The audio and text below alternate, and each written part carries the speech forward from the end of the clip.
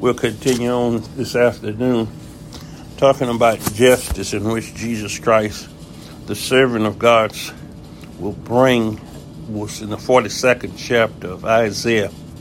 And I wanted to elaborate on that a good bit, but something I don't know. I look back on my notes and trying to see that I go over the terminology of justice, biblical justice with y'all enough for you to understand where we're headed with this. It says, "Behold my servant whom I uphold, my elect in whom my soul delighted. I have put my spirit upon him, and he shall bring forth judgment." In other words, we said that word was more fitly transcribed justice. Also in the third verse it says, "A bruised reed shall he not break, and the smoking flax shall he not quench. He shall bring forth judgment unto truth, justice unto truth." And I think the last one we may have read in there was the fourth verse. "He shall not fail nor be discouraged till he have set judgment in the earth, and the isles shall wait for his law." And we was talking about that using the word justice in place of that word.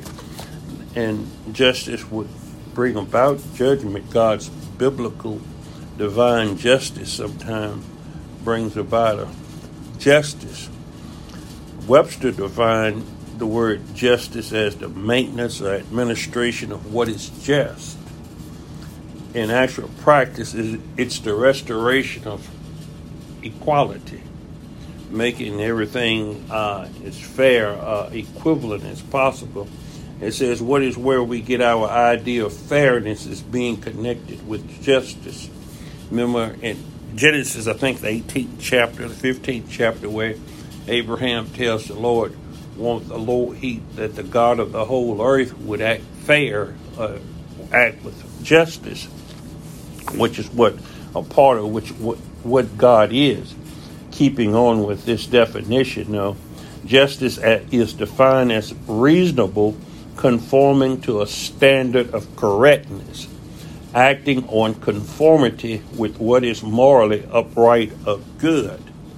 Now, if you look at the secular definition and see it according to what's going on in society, a secular world is not even living up to the secular definition of justice, of what is fairness, and they're bypassing their standards of law there as they're talking about the Constitution, different laws within the land. We see they suspend those laws, and those laws, we see more injustice than we do see justice. But I told you, in God's system of justice, in God's realm of operation, justice delayed is not necessarily justice denied. But we see here where Jesus is bringing justice, a judgment to the Gentiles and to all of the isles and to the whole earth, and that he shouldn't fail or be discouraged. And a lot of us are discouraged as we see what's going on in Ukraine or in modern day times, what's going on throughout the earth, throughout the world. The injustice is being done. But those injustices that are being done, if you are a child of God and within his system, within the body of Christ, a child of God that's being illuminated, that out of this chaos, you could see God bringing order, that his will is being done, that he is doing something. Synonyms for just are fair and upright, which is very close to the Bible's usage. The Bible's definition of justice is conformity to a rule or a standard. And that's why we look at God's statutes, judgments, and his precepts as being just and what is right. However, the Bible's norm or standard is God's own holy character, not a set of laws or statutes a human might have in mind as we relate to the governments of men. But biblically, then justice is measured against God's holy character, which is reflected verbally in his law or more broadly in the word of God, in his word. That's where justice, or that's where it's more or less reflected at, because we know his law is righteousness, that he's righteousness. He's establishing righteousness within the earth. God's justice is never divorced from his righteousness. He never condemns the innocent. He never clears the guilty. He never punishes without undue severity. Never fails to reward righteousness. His justice is perfect justice.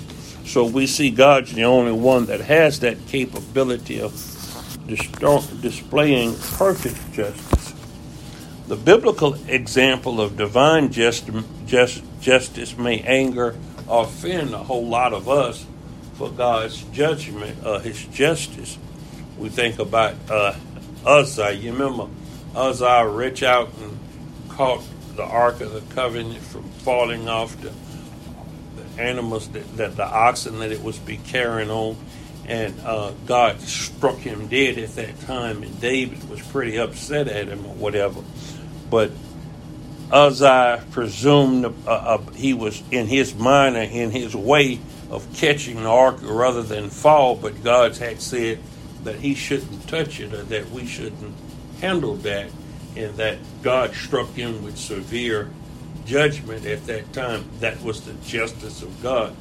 God's punishment is not always immediate, but we see the examples of God's judgment, of the justice of God carrying out pretty rapidly in a lot of Old Testament cases, in which we see the severity of what sin is, that how God deals with sin. We have to deal with sin with severity.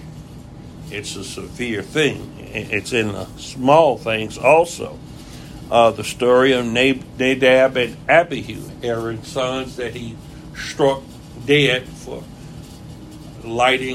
using strange fire to light the incense of one of the altars that he had. His law specifically forbade that. Sometimes we don't see the severity of God within his statutes when he says don't do a certain thing. But it is meant there that sin to transgress against God's statutes and laws, because his statutes and laws, all of these, is a part of his character, is part of who he is, and we're sinning against, all sin is against God. Just like he told Adam not to eat of that tree. Well, Adam ate of the tree, so he died, and God had told him that the day he eat of it, he shall surely die. But God delayed his death some hundreds of years. But it was so God could show his grace and mercy during that time. And that's what I was saying. Just because justice is delayed doesn't necessarily mean that justice is denied. God deals with it in his own time, in his own way, because God is far beyond us in understanding. And at the very least, there are sometimes confounding in the face of what we learn about a merciful and a patience of God. And what happens is we concentrate on one attribute, or a single attribute of God. If we say God is love, if we say God is merciful, compassionate, sometimes if we put too much emphasis on that particular attribute, characteristics of God, then there's peril of loss in other areas because of the balance of a wholeness of God.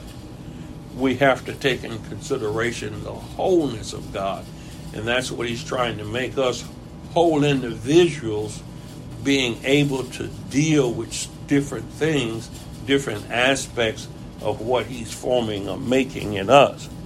Perhaps we have difficulty because we do not understand the linkage between four vital biblical concepts.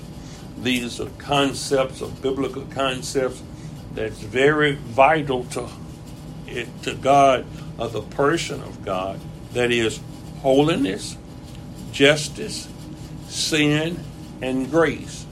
Those are very vital, and there's a linkage in between, and that's why we continue to take the yoke of Jesus Christ upon us and learn of him.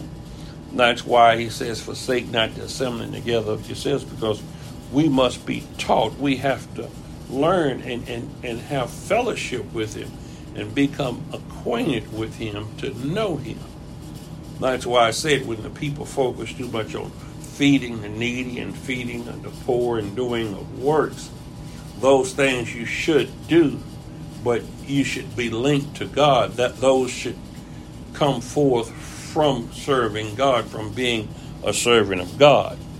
We may not grasp the seriousness of holiness by failing to see the purity God requires. God requires pureness. That's what holiness is. It's singleness. It's one. It's a single. And that's why we have to end up purging ourselves of everything that's not like God. Anything that's not like God, we have to put off the old man so we can be incorporated into God, into Jesus Christ, having fellowship with him in the Son. There's no darkness within God. The darkness comprehended it not. We may have an unbalanced perspective of justice. And I see that throughout the nation, secularly and religiously in the churches, that unbalanced perspective of justice. We may understand the debt. We may misunderstand the deadliness of sin, because all sin is destructive, even small sin, what we call small sin or venial sins or whatever. These sins that sometimes we look at it, it's like people saying they told a white lie or whatever, but a lie is a lie. So all sin, God says all sin is against him. We may see little need for grace for ourselves because a lot of us think we're good enough. And that's what, I worry about, a lot of people that think that they're good enough, and that in a way they're saying that they don't need God because within themselves they have determined that they're all right, not realizing the problem of the vulgarity of them, of the vulgarness, of the insignificance, of the profaneness of them, that they can't be in God. They can't be in the same realm of God. They're rejectors of God, or in rebellion against God. As we keep going there, we say, before we could understand divine mercy, we must first understand the seriousness of sin and the necessity of divine justice. Before we can understand divine mercy, we must understand divine justice and notice the seriousness of sin. And once we understand the seriousness of sin, we try to depart from all sin. We don't want sin to touch us. That's where we fear God at. As Joseph said, how can I lie with you and sin against God? How can you do anything? And that means keeping God in the utmost of our mind, having God in the foremost of our mind, that every thought is brought into the captivity and obedience of Jesus Christ. How does this affect me and my relationship with God, with the Godhead? Divine justice is linked to righteousness. Divine justice is linked to righteousness. God's justice is according to righteousness. And that's why what he does, he imputes his righteousness unto us when he justifies us. When he puts us in right standing with him, the righteousness of Jesus Christ is imputed unto us. And that's something we walk in and have to develop and become examples of, made in his image and his likeness. Notice what I'm saying.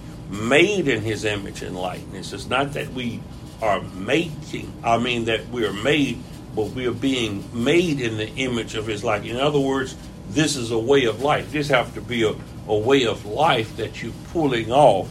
you continually sin. And that evil justice in God does not exist because every judgment is according to his righteousness. So if he destroys a city, if things happen, we know that all things come from God. Things that happened, the things that happened to Job, all of these things came through God. But God is not evil in doing these things. It just shows the justice of God. Evil justice can't be attributed as what Pharaoh kept hardening his heart in the things he was doing. Even though God was in these things, evil or wickedness can't be contributed to God. In other words, that's of our own making, of our own doing. Just because God ordains it, it doesn't change that, though. Every evil justice in God does not exist because every judgment is according to his righteousness. For there is absolutely no unrighteousness in God. How can God be unrighteous? That's what Abraham, he was a friend of God. He knew God couldn't be unrighteous. And I think we have situations there where Job is kind of accusing God of some of this being unrighteous in a certain way of doing or twisting something. I wanted to speak this later on, but it may fit in better right here. I'll pull this through my notes there with the word crookeded. And that word crookeded, avant, comes in the book of Ecclesiastes 1:15. But it links to a perversion of justice, and it seems as though that's what Job was doing in a way, accusing God of doing something wrong, accusing God of injustice or whatever. But Job was trying to defend, and like I said, a lot of times we'll put ourselves in the good and put God in the wrongs. You know, we'll justify ourselves up, but see ourselves as being good. It's Job 8:3. It says, does God pervert justice, or does the Almighty pervert righteousness? Yeah, surely God will not do wickedly, neither will the Almighty pervert justice. He won't do that.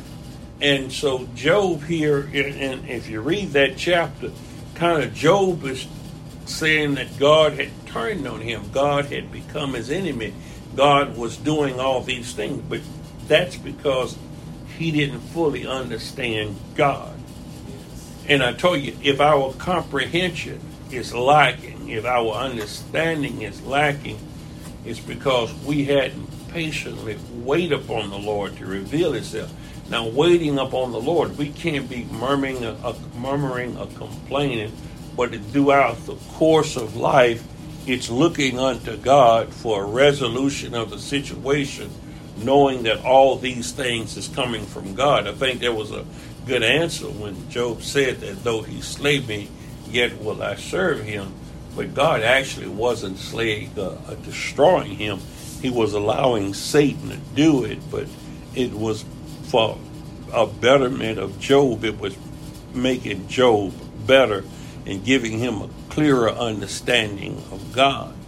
See, sometimes suffering and affliction brings us to a better clarity of God and the operations of God. Through suffering, it's just like Jesus Christ, he learns obedience through the things that he suffered. If we come through suffering in a certain way, there's a bonus for us if we come through without murmuring and complaining. The justice of God is always an expression of his perfect, righteous, holy character. The justice of God is always an expression of his perfect, righteous, holy character. Even though he had said that he was going to come down and see was the wickedness of Sodom and Gomorrah as he had heard. Not that God doesn't hear or know everything and understand all things, but it was showing you from a personal vantage point, this is not some gossip or someone telling. God actually seen the wickedness of the men of Sodom and Gomorrah. Remember that night that the angels had came down and they tried to go with the men angels that had came down, and Lot had offered up his wife, but the men still tried to push their way into Lot's door. So if God rains fire and brimstone upon Sodom and Gomorrah, it's a righteous act of God because it's part of the judgment of God. And that's how justice is brought forth, through the judgments of God. Sometimes they are harsh judgment, but it brings equality.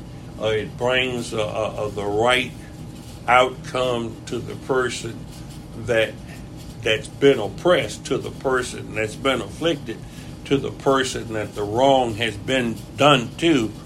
God has acted in a fair way to bring about retribution, or put this back in the right standing, the proper maintenance or administration of his laws, that he had said, thou shalt not kill, so that you have killed. Now God came and caused someone to kill you.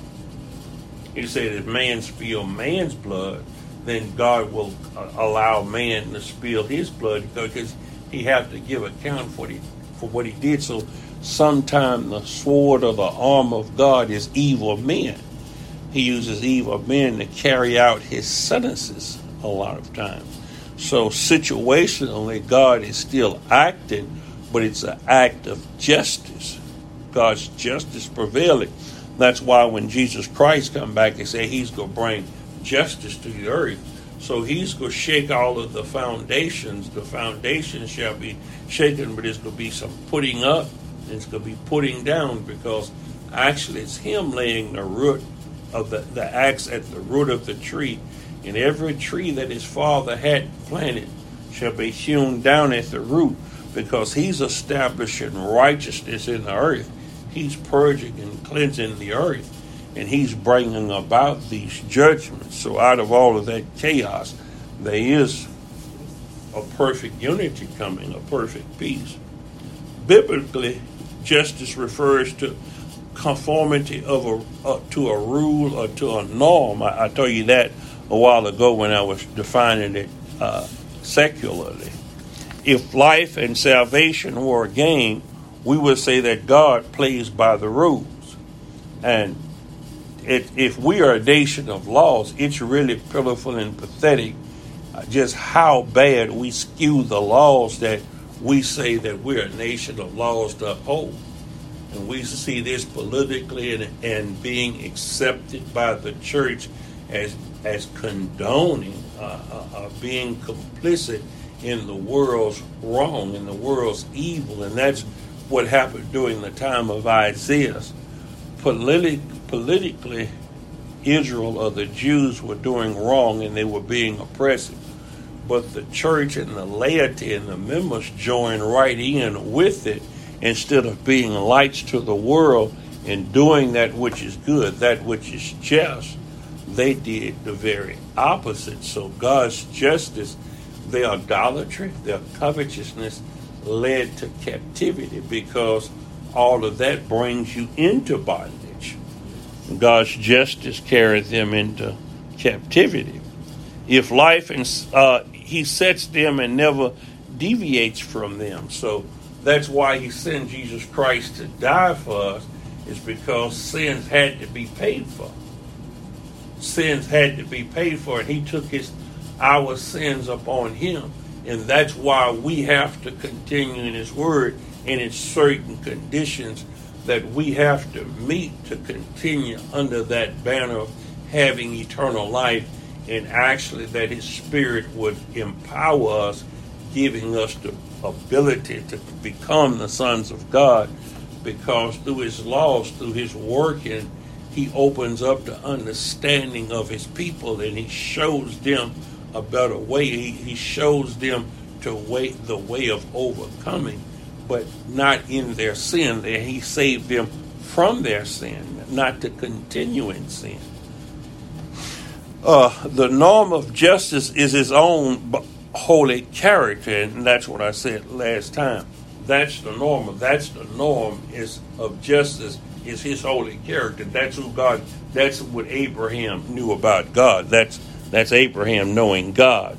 What God does is always consistent with who and what he is. It's no inconsistencies with God. God is not a capricious God.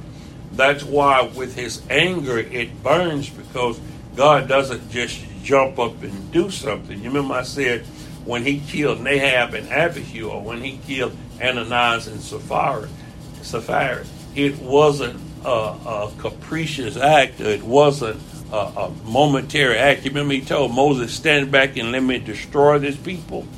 Well, he was not saying bluffing or whatever, but he was testing Moses with that. His reaction was because God knew what he could do, because God doesn't repent. He's not a man. He's not going to turn or change. He changed not. That's one part of his nature, is that he's changeless. He doesn't change. God is always consistent. His righteousness is absolutely pure. There's no shadow of turning in him, according to James 1:17. James 1:17 says, every good gift and every perfect gift is from above and coming down from the Father of lights, with whom is no variableness. In other words, he don't vary. There's no inconsistency with God. He's solid. He's the same always, throughout eternity. Neither shadow of turning. There's no shadow of turning in God, because, like I said, that's part of his nature, his attribute, his immutable character. His righteousness, as I said, there's no shadow of turning in him.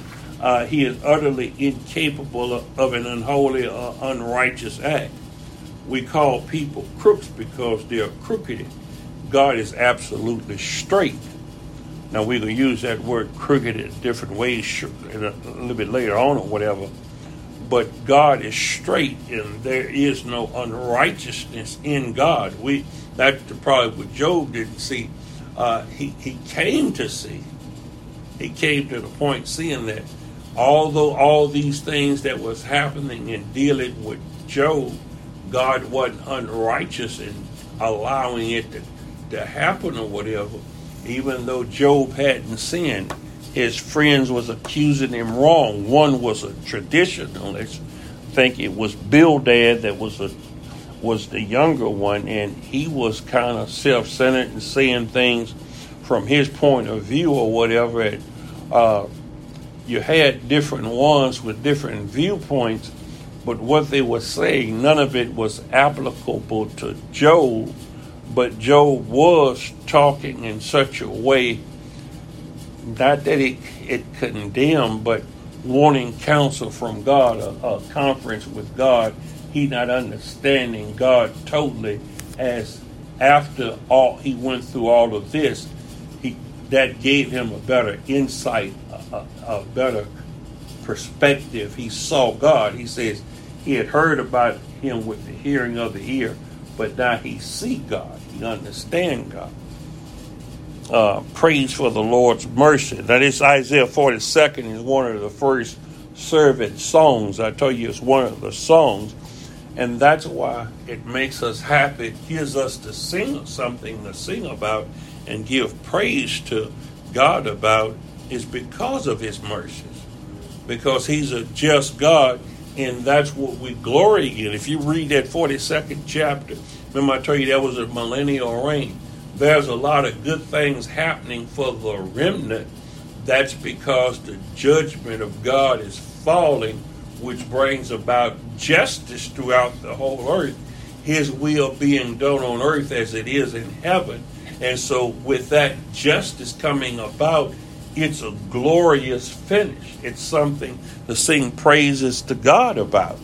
It says, Psalms 103:6, the Lord executes righteousness and justice for all of the oppressed. The Living says he gives justice to all who are treated unfairly. Because that's who God is. He's a friend of those. He's the one that, in other words, if we can find out with fairness of being oppressed, if we could once we start seeing those things through spiritual eyesight, we start glorying in God and glorying that we are children of God and that He had revealed these things unto us. That's why we're singing a new song. He's working a new work within the earth. We see that work, but it's a glorious work, and it only brings good to us, His children. Yes. Zephaniah 3:5 says, "The Lord is righteous within her. He will do no injustice. Every morning He brings His justice to light. He does not fail, but the unjust person knows no shame." That's the Amplified version. Read that carefully and listen that He does no injustice, which we just earlier broke that down. There's no injustice in God. He will not do any injustice, but He brings justice to light. Now let's read that in the Living version to get a little bit clarity. Either I could just speak it out as to what that says, but the Living says, "But the Lord is there within the city." In other words, as Amos said, is there evil or calamity happening in a city and I have not done it? So God's here. God's everywhere. That's why it says He's going to bring it to the Gentiles or to the isles. In other words, to all nations or to all people. God's visiting His people. He's visited the earth to take out of the earth, to establish a people in the earth. It says, "But the Lord is there within the city, and He does no wrong. Day by day, His justice is more evident." Day by day. That's why I say it gets clearer that His justice is more evident, but no one heeds the wicked, no shame. They keep it on in their wickedness, but each day we're seeing that His justice is evident. He's carrying these things out. Okay, according to John, the 5th chapter of John, "I can do nothing on my own initiative or authority. Just as I hear, I judge, and my judgment is just." That is, His judgment is fair, righteous, and unbiased, because I do not seek my own will, but only the will of Him who sent me. Now that's Jesus Christ declaring about His works and the things that He do. And He says, just as He hear, He judge, and that His judgment is just and it's fair. The Living reads, "But I pass no judgment without consulting the Father.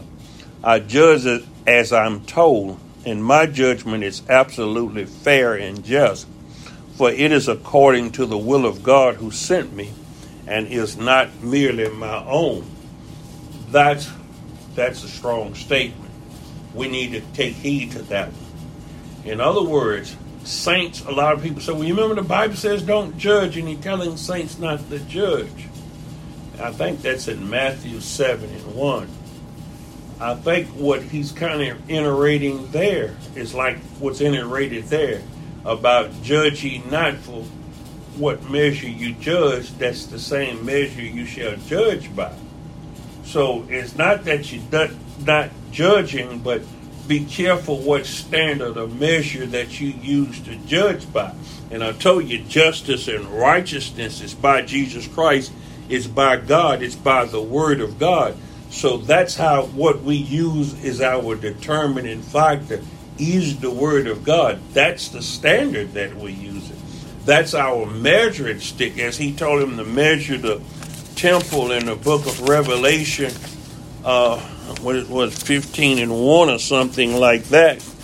Well, as He measures the churches, as we measured, as we standing by that plumb line, as we being measured out, with what measure we meet would be measured unto us. So I'm looking, and the Bible says, well, don't commit adultery, or don't lie, don't steal, or don't do all these things. Well, that's what I'm forming by basis of my judgment on. It says, don't be unequally yoked. Bad association corrupts good manners. It says that if you don't take care of your own house, you're less than an infidel. So we're using the Word of God as a criteria to us judging. That's what we have to have in our conscience, because as we being spiritual, and He that is spiritual judgeth all things, and this would contaminate me if I didn't. Remember I was telling you about vulgarities and vulgarness or whatever, because the scripture says, put away foolish talking and all jesting, and let not none of this proceed from out of your mouth, because that's what's within a man comes out of man. That's what defiles the man. So if we're using all kinds of foulness and uncleanness, that's the darkness of our heart, the darkness of our soul. That man, that individual should be put to death. We should be continually putting him to death, yielding not our members unto unrighteousness, but we should yield our members unto righteousness. We shouldn't let Satan use our members. It says, because him that defile the body of the temple of God, God would destroy. So we will have to stop allowing Satan to use, and it's going to take Jesus Christ to help us. There's a many a thing I pray for. Don't you pray a lot of time that Jesus would help you overcome that, because you can't overcome it by yourself. The Spirit has to give you the power and the grace to overcome it. We living by faith, and through faith in our Lord and Savior Jesus Christ, that he would give me the power to overcome these things. It's by his Spirit, though, that this is accomplished. It's by his Spirit. That's why I say it's without Christ. So if we're doing a good work, it's by his Spirit. We don't have anything to boast of. His Spirit is what's doing the work. So if we overcoming, it's because of the Spirit within us. It's Christ within us, because we're sitting in heavenly places, and it's Christ doing the work. So his righteousness, we have to have his righteousness, the righteousness of Christ Jesus. That's what floats our boat. Romans 2, I'm going to have to read the first 4 verses to put this in the proper context. It says, well, I'll read the living first. It says, well, you may be saying, what terrible people you have been talking about. He says, but wait a minute, you are just as bad as they are. When you say that they are wicked and should be punished, you're talking about yourself, for you do these very same things. That's what I say. We all in the same boat. The only one of us that wasn't in that boat is Christ. So we have to get the beams out of our own eyes. And as we clear them out of our own eyes, we go back and embrace our brothers and sisters and try to help them overcome, because we know how hard it was for us. That's why Peter was saying about we shouldn't lay this burden on the Gentiles of laws that we couldn't keep ourselves. When they were saying the council at Jerusalem, what they were saying, they said they shouldn't lay all these things on the Gentiles. They wasn't able to do them. That's what the Pharisees do. They laden men with burdens themselves can't carry, that they wouldn't even touch. And so why would you oppress somebody else? You wouldn't want someone oppressing you. If we come from oppressed people, wouldn't we start standing up for oppressed people? Wouldn't we start standing up for the widow? Wouldn't we start standing up for those that are being rightfully mistreated? Wouldn't we stand up against injustices and not just tolerate sin? And we know that God in justice will punish anyone who does such things as these. So do you think that God would judge and condemn others for doing them and overlook you when you do them? It's like we looking at the Jews and say, well, God rejected the Jews. God cast them out because they did the same thing. And if we do the same thing that they did, he's going to reject us and cast us out. Because if they were the natural branches, if they were the natural tree, and he cast them out, how much more easily it is for to cast us out if we've been grafted in. So if he throws the Canaanites, the Hittites, the Jebusites out for contaminating the land, for doing things that's idolatrous, well, God brings light to the Gentiles. Those are heathen, those are Gentiles or whatever.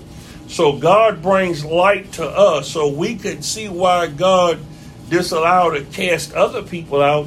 That's our example. That's an admonition to us. So we should say, well, we're not going to do those same things, because if he did destroy them for doing, he's going to destroy us for doing. We're not above anyone else. He says, don't you realize how patient he is being with you, or don't you care? Can't you see that he's been waiting all this time without punishing you to give you time to turn from your sin? His kindness is meant to lead you to repentance. That's the mercy and grace of God. He was waiting for you to see the error of your way. See, that's why I say justice wasn't delayed. Now, if God was waiting till we would repent and turn, for God to be just, he still have to punish our sin. He still have to punish us for those transgressions. Enter Jesus Christ. Okay, so those sins that they committed, what they're doing, I died for that individual. I died for him. That sin is on me. Okay, so now that individual lives because Jesus Christ took the punishment. So God is just in we're justified in Christ Jesus because by believing on him and receiving his righteousness, God no longer looks upon us as a sinner because he was our sin bearer. He took that. He was a perpetuation. He atoned for us. So that's the advocate with the Father if we continue in him.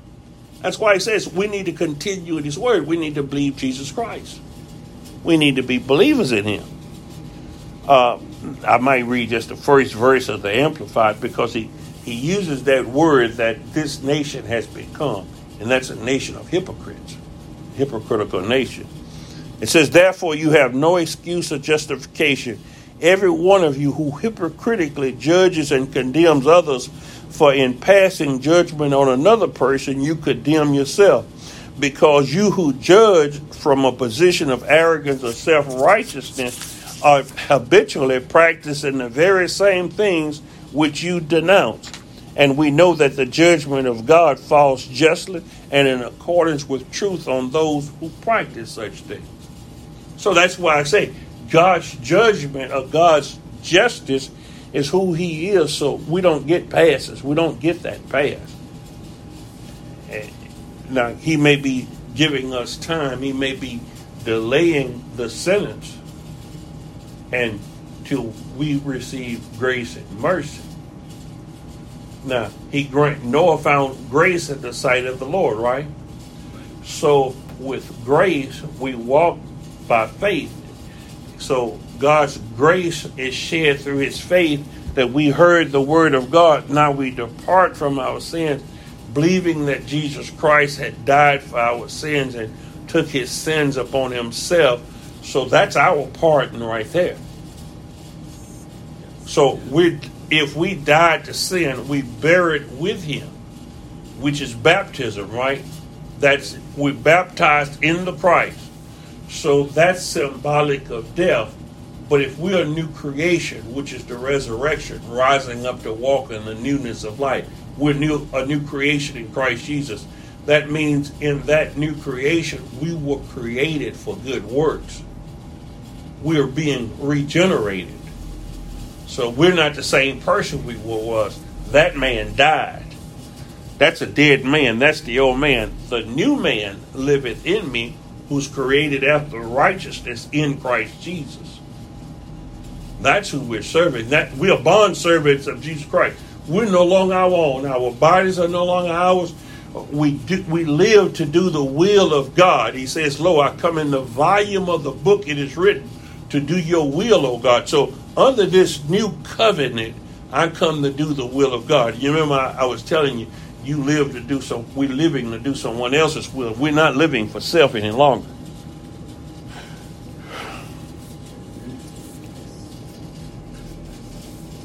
Perversion of justice. Perversion of justice. Ecclesiastes 1:15. What is crooked, it cannot be straightened, and what is defective and lacking cannot be counted.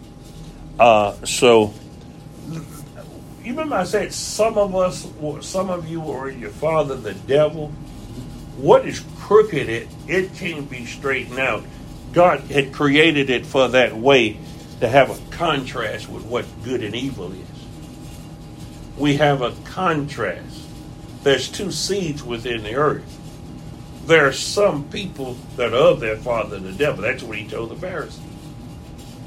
So even within the church, we see some of them that are not ashamed to feast at the love feast. So in other words, at the communion table. They wasn't scared of Satan's ministers are being transformed in the angels of light. So God indeed requires us to strive to be perfect and to live according to his ideas, no longer after our ideas, our thoughts, our ways, or whatever. We're living for him. Sometimes, though, we can create stress for ourselves when we have expectations of perfection, because as Solomon teaches, our world is not perfect. We're not living in a perfect world, and sometimes we have higher expectations of ourselves and others, and we see crookedness in politics and in the church and everywhere. But the crookedness is not, God didn't call us to chicanery and trickery to preach evil. Now the church and the world is divided there. See what I mean? That's why it's very dangerous when you see evangelicals and the church world getting behind politicians and getting entangled in the world. Because this is Satan's world. Satan is the god of this world. It cannot be straightened out. It cannot be redeemed. God had condemned them. If the world is condemned, and those that love the world is condemned. That's why he tells his, love not the world. The world is already condemned. You can't straighten the world out. You can't save the world. So if we are of God's, we have to view the world as in the world, but not of the world. We're in the world, and we have to be very careful of that. God has blessed the nations tremendously, and with those blessings comes the ability to overcome many obstacles. And we talk about different leaders and different people in different nations or whatever. A lot of those are children of people of God trying to overcome, and they're like David, they're like Elijah, they're like all of God's servants, they're like Job. In other words, they have shortcomings, but now that we have the Spirit of God, we won't fail or we won't tire. We'll continue pushing on because nothing prevails against the church. The Spirit in us is pushing us to be overcomers. We're striving for perfection. We start pulling off the old man, and whatever hinders us from running this race, whether it be family, whether it be anything else, and I was telling you about relatives and trips and things, because the minute you trying to do something good and spend all you have on what you do, the minute you come back, you're going to fall in a hole, something happens, and you can say, I wish I'd have saved that money, I wish I wouldn't have went. And you may not have the time that you thought you would have, because the world always promises a good time. It always promises happiness and joy, but it doesn't fulfill. The world is not satisfied. And it's always crooked. In other words, it's always out for self.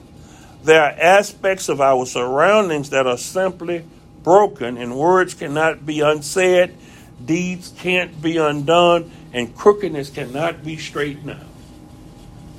So a snake is a snake. So some things are meant to be that way, but we're children of God, and we have to start having a discernment of spirit. We have to have a certain understanding. That's why it says, I'm calling you out of the world. It calls us out of the world. We're called to liberty, but the liberty is the righteousness of God in Christ Jesus. That's where our liberty lies. This axiom that's spoken of in Ephesians 1:15 about that which is crooked, it cannot be made straight, is connected. The Ecclesiastes is more or less, the paragraphs are joined and are connected together, whereas in the book of Proverbs, some of the sayings are kind of disjointed. But this 15th verse goes along with the 14th verse, where it's Solomon spoke from the aspect of all the works that are done under the sun. He spoke from a humanistic perspective. In other words, all is vanity and vexation of spirit, because he looked at it from under the sun and not in heaven, not in a spiritual way. We look at the heavenly places, whereas he was looking for things done in the world under the sun. Giving verse 15 its context. All the works of man, everything in this cosmos, and when we say cosmos, we're talking about a cosmological order, in other words, of the world. You remember I say Satan is the god of this world. So all that's done, all of the different governments that meet, many are different governments in the world, but Satan is the progenitor of them all. But everything, God is sovereign, so God is still ordaining and using it as he sees fit. God is still running the world. He hadn't created it and left it off to itself. This world, apart from God, includes a crookedness that cannot be rectified. That's why he destroys the world. He said, this world is passing away. This world shall be destroyed. There's a new world order, a new heaven and a new earth coming. The number of things lacking all of man's work is so great as to be uncountable. In every area, in every avenue, in every venue, all these things. By way of definition, the Hebrew word translated crooked is that word I told you when I was telling you about Job. It's avan. I guess I'm pronouncing it right. Which is to be forcibly pull something from a person's grasp, or to obtain by wrenching with violent twisting movements. That's the world, crooked. Their tugging of fighting with one another, their covetousness, their perversion. It's perverted, it's turned. The word crooked has all those synonyms going wrong with it. The essence of it is the assertion of one person's will against another's, and the result is damage that can never be truly repaired, a relationship that can't be restored. It's a separateness. Satan's house is divided against itself. Whereas the world of God, God's world, in other words, is about unity. It's about one. It's not about anybody else's will. It's about the will of God. It's about his word. This is about God's word, and that's foremost. That's where the unity is in his word, because that's the definition of who God is. That's his attribute. The righteousness of God, the word of God, God's law. So he wants us to be one as him and the Son are one. As him and the Son are one, we need to be one with them dwelling in us. We're all one. It can mean wronging someone or dealing perversely with someone. The book of Psalm 119 says, let the proud be ashamed, for they deal perversely with me without a cause, but I will meditate in thine precepts. And you know, someone's always trying to trip you up or try to find a way to deal in a self-serving way against you. And that's why I say governments use different administrations or different organizations or whatever to get their wealth. That's what they're feeding off of. But it's with the idea that they're feeding the needy, or they're doing these things, or they government. But everything is self-centeredness. It's a crookedness that can't be straightened out, because the world is self-centered, because Satan is the great narcissist. It's himself. It indicates turning things upside down, upsetting of the natural order. And that's what I say. We even see that secular, where in the United States, in the last 5 or 6 years, politically and religiously, we are seeing the natural order being upset. They're not thinking about the rule of law or what law means. They're looking to see how they pervert law at every turn. Every turn is a perversion of law. That's why they say the Supreme Court now today is a joke. We've lost this thing. That's why when we say God every day, it's getting more evident every day. But the world doesn't see that because the world is what? Blind and deaf. They're blind and deaf. Their wickedness had made them that way. Know now that God had overthrown me and had compassed me with his net. The Lord protects the strangers. He supports the fatherless and the wicked, but he makes crooked the way of the wicked. He protects the immigrants and cares for the orphans and widows, but he turns topsy-turvy the plans of the wicked. So at the same time, it's being synonymously done that he's protecting the immigrant, the alien, and he cares for the orphans and the widows. But in all of this that's going on, his judgment of justice, he's turned the topsy-turvy the plans of the wicked. And the wicked are being dealt with by God now at this time. That's why it says, fret not thyself because of evildoers. And it's the judgment of God that's falling. It is his justice that he's bringing to earth, and we're actually seeing that. He tells his children that they'll be able to see righteousness established in the earth. Finally, it can refer to subverting someone in his cause and falsifying the scales. Lamentations 3:36 and Amos 8:5, where the people said in Amos 8:5, hear this, you trample down the needy and do away with the poor of the land, saying, when will the new moon festival be over so that we may sell grain and the Sabbath ended so that we may open the wheat market, making the effort smaller and the shekel bigger? In other words, it's no repentance as seen in the book of Revelations.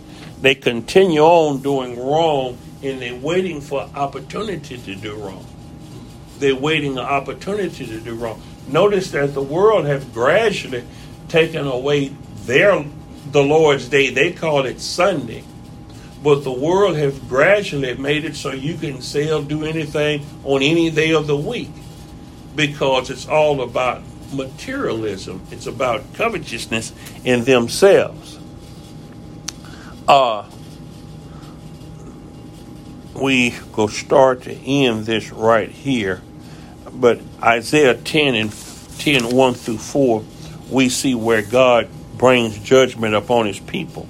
He says, woe, judgment is coming to those judges who issue evil statutes and to those magistrates who constantly record unjust and oppressive decisions, so as to deprive the needy of justice and rob the poor of my people of rightful claims, so that the widows may be spoiled and that they may plunder the fatherless.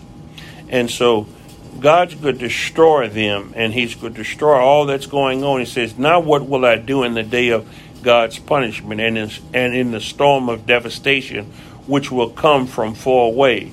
To whom will you flee for help, and where will you leave your wealth for safekeeping?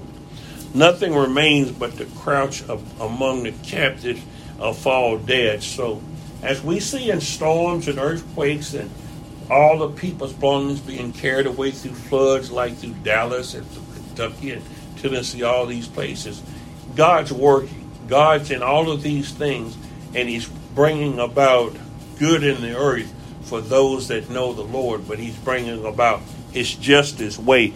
He establishing a kingdom that shall not be taken away from his people. His righteous reign and rule is coming. It's being established in the earth. That's the stone that was carved out without hands, that has smote the image of the 10 toes. This world is falling. The kingdoms of the world is becoming the kingdoms of our Lord and Savior Jesus Christ. And we're working with him as co-heirs and joint heirs with Christ to establish by faith the law of God, the righteousness of God upon earth. We're working to help establish that as his children. Heavenly Father,